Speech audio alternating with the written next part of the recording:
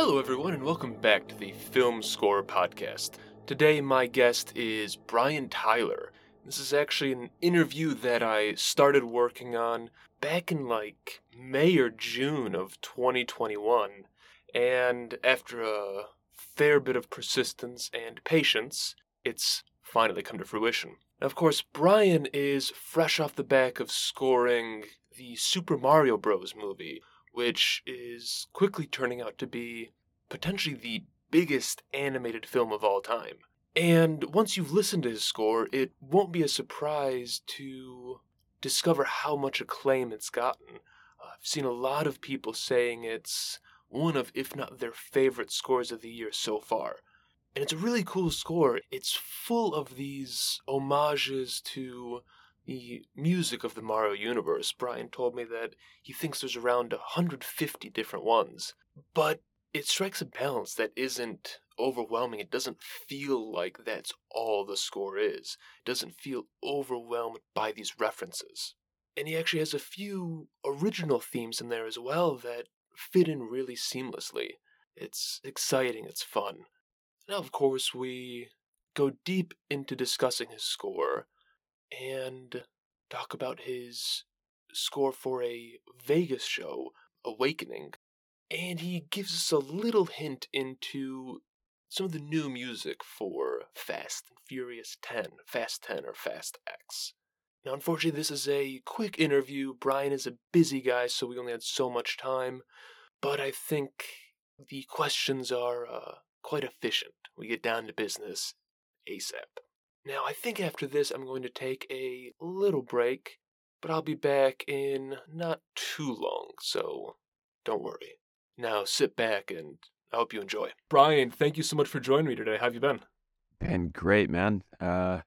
Absolutely thrilled about Super Mario and the reaction, really. It's still riding on that high. I mean, does the reaction surprise you? I mean, not just the movie itself making, an insane amount of money at this point, but also, I mean, I've seen a lot of people talking about your score being one of, if not the best of the year so far. Yeah, that's wild.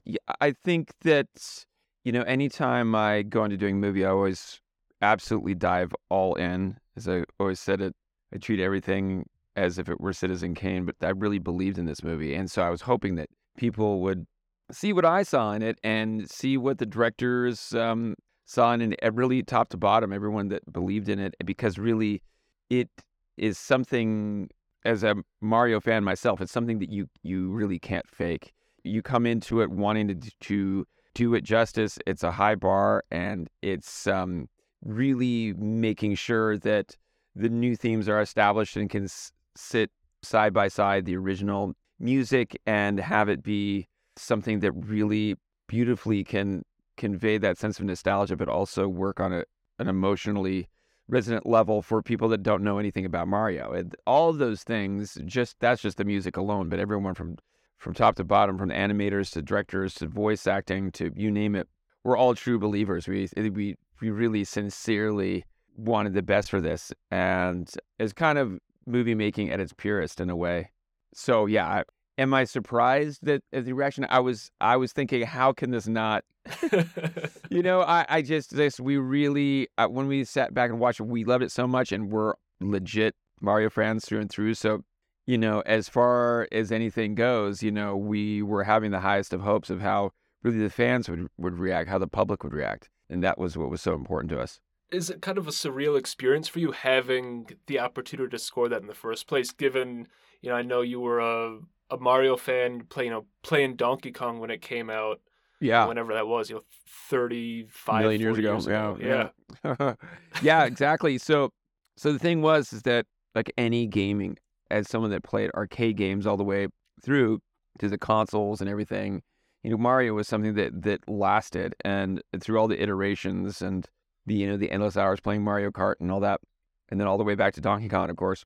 The idea of a game is different than a movie in that you really experience it and you dive into it as kind of an immersion that, of course, changes every time, as you do it.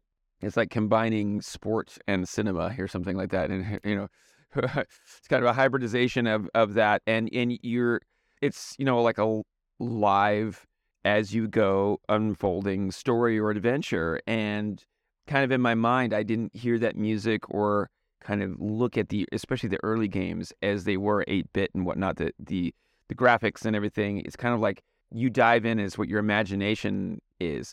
And it's the great thing about the Mario games is that they made them in a way that you could expand into that universe. And so I kind of thought, gee, it'd be cool if the movie and its music kind of spoke to what I imagined it to be when I was playing. It's like taking the feeling of excitement and all those things and then translate it into, oh, this is what it actually kind of is if it was a real thing. And that's where that crossover, the baton is handed off from game to cinema. It's something that's very difficult to do. Most movies about games don't really work. And I thought talking to Illumination and the directors and Nintendo, especially talking early on to Shigeru Miyamoto and Koji Kondo, like just about what they felt, what they wanted for this movie. It was kind of speaking to me as a fan, like, oh, wow, they're really going for it in a way that to me is something that I'd want to see. And that's what really hooked me. What were those conversations like with them? Just because I know that historically Nintendo's been pretty protective of its properties and turning them into movies. So, obviously there was the Mario film, the live action one 30 years ago or so, but yeah, this is a huge deal. So what were those conversations like?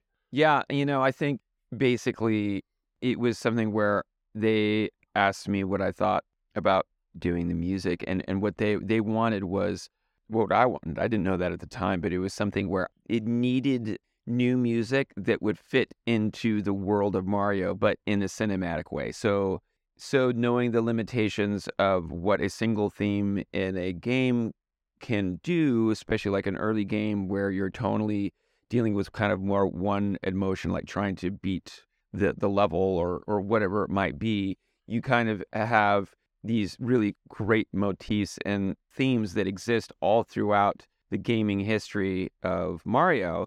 But at the same time, they wanted me to expand on that so it could have an emotional depth and scale and kind of epic size that movies can bring in kind of the best way possible. So that's why when I was talking about it, kind of what I wanted to do was like, okay, yeah, I want to, of course, I think that we should make all sorts of references to that's almost, it's more than references, to imbue the musical landscape with all that we know that is the history of Mario. I didn't want to just do, hey, let's do a nod to the main theme and move on with it. I had an idea of, just from reading the script and all that there were over 100 moments we could go to that could do different themes from all over the map. I mean, we're talking game after game after game after game after game after game after game. And seamlessly, I thought that could work also with like a new Mario theme and a new Peaches theme and Bowser and kind of all these like motifs that make it feel like, to me, like a really big, fun adventure movie. And I remember like kind of the heyday of that was, you're talking about like Back to the Future and E.T. and Raiders of the Lost Ark and things like that, where the score had a primary purpose and it needed that, I felt, with orchestra and choir and all those things that really bring it together. And so they thought that was a great thought, but it wasn't until I then went back and I wrote this big theme suite, or like 3 of them, actually, which are on the soundtrack, those 3. And that's when we knew, because it was great. It was when I played those themes from Koji Kondo and Shigeru Miyamoto, who I grew up idolizing, and I had like, magazine articles cut out of them. Like I had, because I had gaming magazine and all that since I was a kid, so it was wild, that's first of all. But then for them to hear that and say, oh my gosh, like this music is Mario. It is going to be part of, Mario forever now. It feels like it's already part of Mario in the sense that it's like built-in nostalgia. It sits next to the other themes and can work in tandem, going back and forth. And at one point, I remember coming out of a screening at, I think it was Skywalker, and people kind of humming the ba da da ba da da da da da da, and thinking, oh yeah, Mario is like, oh that's cool. And then someone said, oh my gosh, wow, that's so cool that that's actually the theme that the new theme that Brian wrote, or one of them for the movie, and how they can kind of ba ba ba ba ba da da ba da da, and how there's kind of a language of how it can kind of talk back and forth to each other.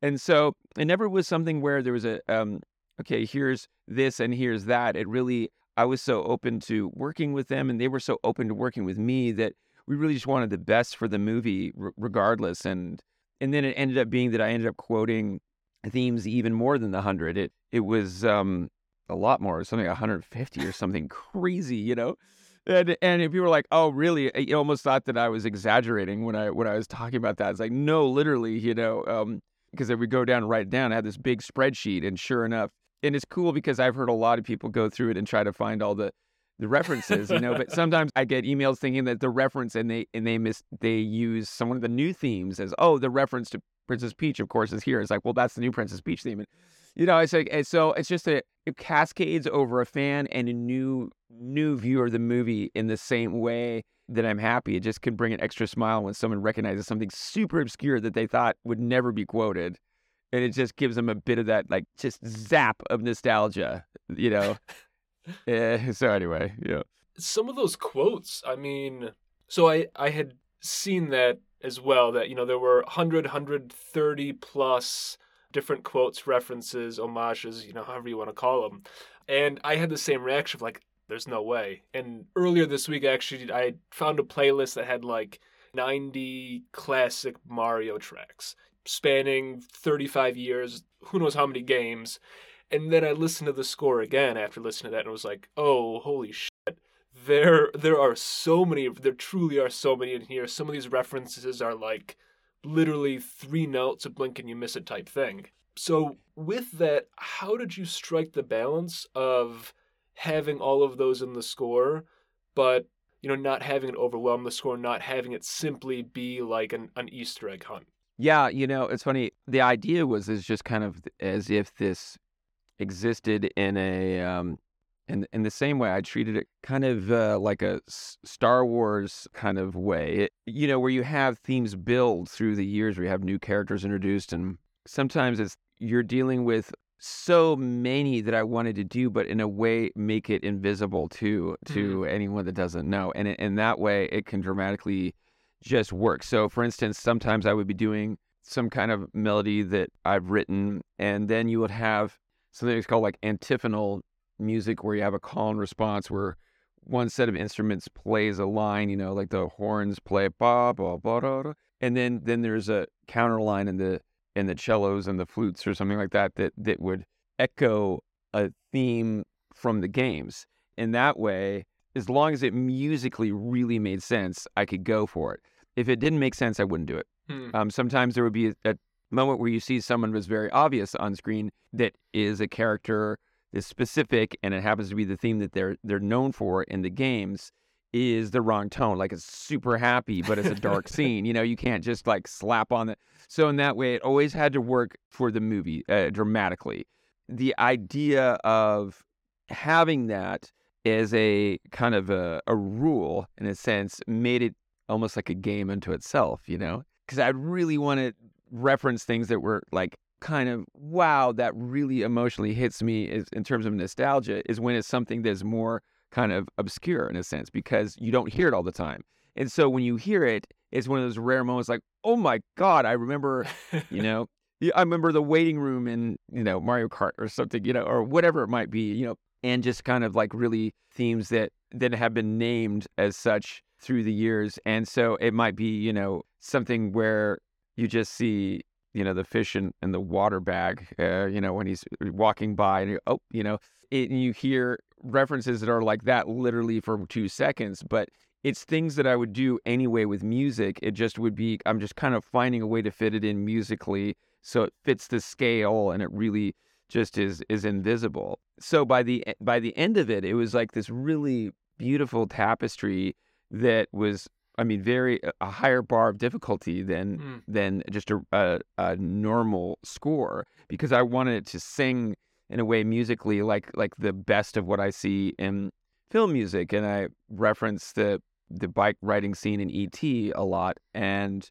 the way they treated the music in this movie is kind of a central idea that really spoke for the emotion of the scenes in a very similar way of that adventure, of that fantasy, of bringing you to a different world that you feel like you've gone through this journey is really made it so all of those things mattered even more. And so and being really proud of everything, and also just the fact that, the look on, the filmmakers' faces, and Aaron and Michael, and of course Chris Meledandri, but Shigeru Miyamoto and Koji Kondo, the reaction was so beautiful. It was such a moment for me as a kid growing up playing it, then being now part of the Marty universe. It's kind of hard to put into words what that means. During that, you'd mentioned that it created a higher bar of difficulty than might normally be present. Do you think having that kind of pushed you as well? Having more difficulty, more challenges to overcome, made you approach the score, I don't want to say better, because it's not like you're approaching other scores half asleep, but that the difficulty, made you rise to the challenge? I think that often constraints can bring about creativity. Sometimes I kind of artificially put them on myself. Like I'll say, okay, I want to do this score, but I'm only going to use analog synthesizers, or I'm only going to use a chamber orchestra of strings and no percussion, or whatever it might be, and a piano, depending on the tone. And with this, having the goal of really introducing new themes that can really stick with you at the same time as having the music that we already know sticks with you is just a different angle. It's like a new bar of difficulty in a different category almost than you could ever imagine. So I think that I love the material and I wanted the best for it. So I don't know if it made it better or not, but I wasn't going to, since I really care about this, it's like I care about all my movies I do for sure, but there's a special place in your heart when you grow up doing something that ends up being, and this has happened before, I collect Marvel comics and I've done so many Marvel movies, and I love Teenage Ninja Turtles, and I love Formula One is my favorite sport, and I wrote that theme, and Rambo, I ended up taking over that series after Jerry Goldsmith passed away, and it's Star Trek Enterprise is like I'm such a Trekker, so all these things that kind of somehow have come to me in me scoring, strangely enough, are so many of them are part of my childhood. Children of Dune, like, I used to write music when I was like 12 to the Dune series books, and I ended up scoring that. It's insane the amount of phone calls I got, like, are you kidding me? Yeah, of course I'm interested in that, and this was certainly one of them. There's no question. It was like, I remember that first Zoom call with everybody. It was just like it was like getting together with old friends. We're all on the same page. It was just pinch me. And then it comes out, and then to see the fans, which are me, react in the way they did is just so cool. I really think that having the pre-built interest and love of some of those properties, like, comes through in the music. And obviously I'd mentioned how much people are liking the music for this, but Children of Dune, you ask people what their favorite Brian Tyler score is, and so many people will say Children of Dune. Yeah, I know. Yeah, it's pretty wild, because that's something that it kind of encapsulates exactly the tone of who I am. That kind of writing is something that is a big part of, like, for instance, what I'm directing, and the experience, the Are We Dreaming experience is very much that tone of the Children of Dune, like awe.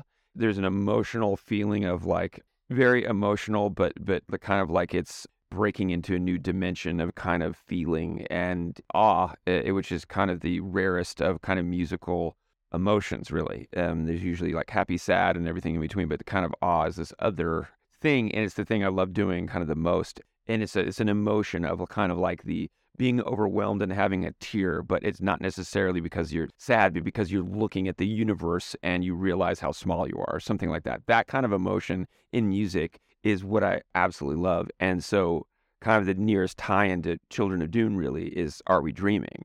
And it was kind of that project because it was something that, it was a book, two books I read, Children of Dune and Dune Messiah, that I loved so much as a kid that it was shaping the way I was as just an artist and how I looked at the world, and it also kind of coincided with that's the science fiction with the science fact that I was so interested in, and really probably most influential public figure would be Carl Sagan with me, and his books and his Cosmos, the original show, and that kind of opening up to the idea of us kind of sharing the same air on this tiny little blue dot. It somehow translates into that music really well. So it's one of those things that's very, very me musically. And so I can totally see that. And it's something that now I'm doing as we speak as well. To change gears really quick, you also have a Vegas show that you did the music for, Awakening at the Wynn. Yes. And first off, that's as a standalone release. I mean, and maybe there are others out there, but it's definitely the first one that I've seen of a score release for a show like that. I was actually in Vegas in September, and it surprised me how many different places there are. Fly Along, for instance, that has music from Junkie XL and a handful of other composers. Like, how many well-known composers are doing music in that sphere. So I did want to ask really quick how you got involved in that and how that process or your approach differed from how you'd normally score a film or a TV series. I love Awakening. And in fact, it's funny you should say that right after I was talking about Are We Dreaming, because they were connected. They heard the music for Are We Dreaming because I was already making it at that point, even though Are We Dreaming is later, and they really wanted that vibe. So as it turns out, there's actually a crossover in music between the two. And it has the feeling of the spirit of, again, that awe thing, the emotionally resonant epic scale, but also it goes everything from orchestra and world music to like really modern bass music, electronic hip hop kind of thing, but all kind of seamlessly just done in a way that is very much me. Like I almost feel Awakening is truly like a closest thing to like a Brian Tyler like solo album that there is, because they really because the music was made first, and they just came to me. They're like, we want this. We have this epic story. We outlined it and we started from the scratch, and you have to do it because all choreographed. It has a cast of like hundreds. The sets are that were created to be this moving, crazy, like all LED glass that can be anything from water to air that separates into like 100 parts that are moving up and down,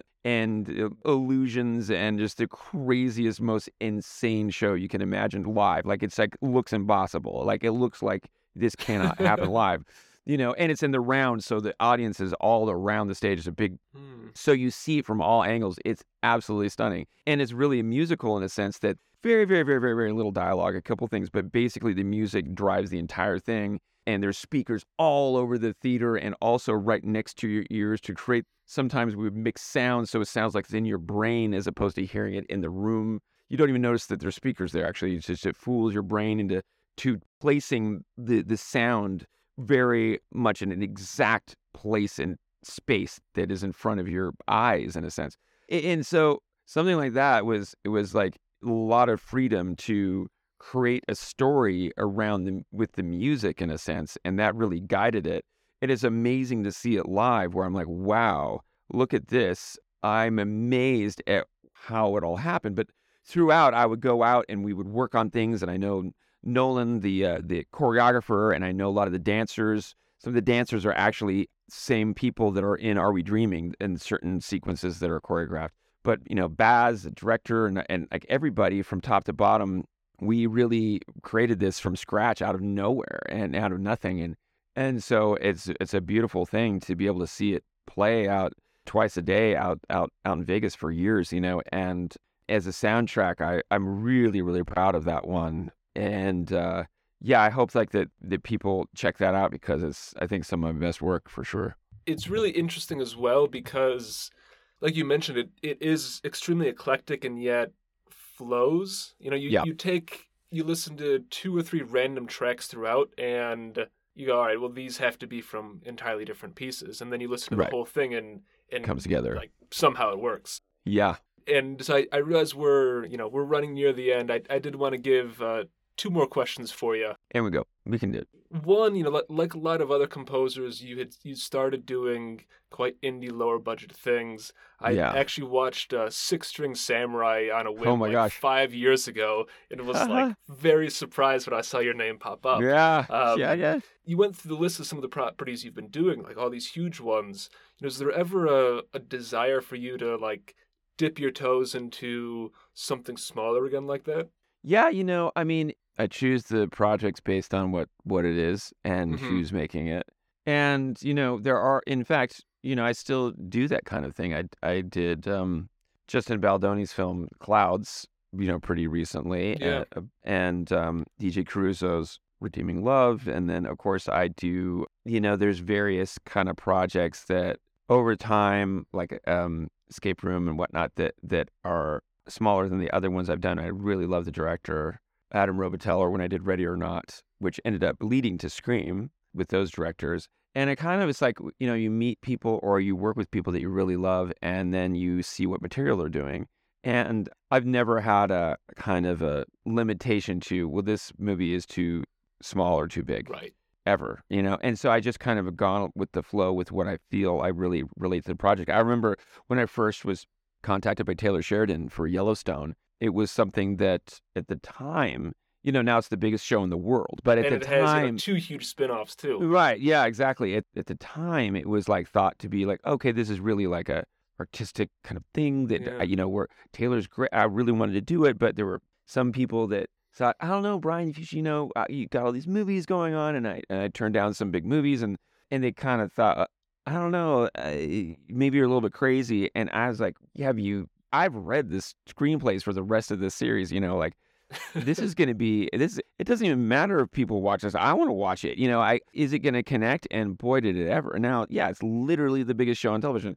So, or whatever, streaming too. And I so have enjoyed doing 1883 and 1923 as well, and these historical dramas now, because I went back in time to do something I love to do, which is the historical dramas. Is some of my favorite kind of things. And in a way, Children of Dune felt like that, even though it's kind of a used future, that the Dune universe feels like kind of the past at the same time as it is the future. So with that, I got to do that. And in fact, I went back into the 19th century twice last year because Redeeming Love as well, which I ended up doing a violin concerto for. So, and I love moving around, whether it's not, it's like a really hardcore, like cold industrial electronic score to a violin concerto driven score to Super Mario Brothers or to Fast 10, which is coming out, which is like the most insane production I've ever done. It's like everything I've learned from doing Are We Dreaming and Awakening over the last 3 years, that production like level of just really like intricate precision of the like in sonic ear candy combined with really powerful music in the orchestra is like, I'm really excited for people to hear that in a way that I think it'll kind of surprise people too. So it's always pushing forward, and it's regardless of what the project is. And I remember taking on Now You See Me back in the day, and again, it was kind of it was like a medium budget movie. I really loved it. And Louis Leterrier was directing. Well, he's directing Fast 10. Yeah. And then the sequel was John Chu is directing. Okay, great. And then Crazy Rich Asians. And I ended up doing that. And so kind of you have to go with your gut on things and not necessarily listen to other people, what they think you should do.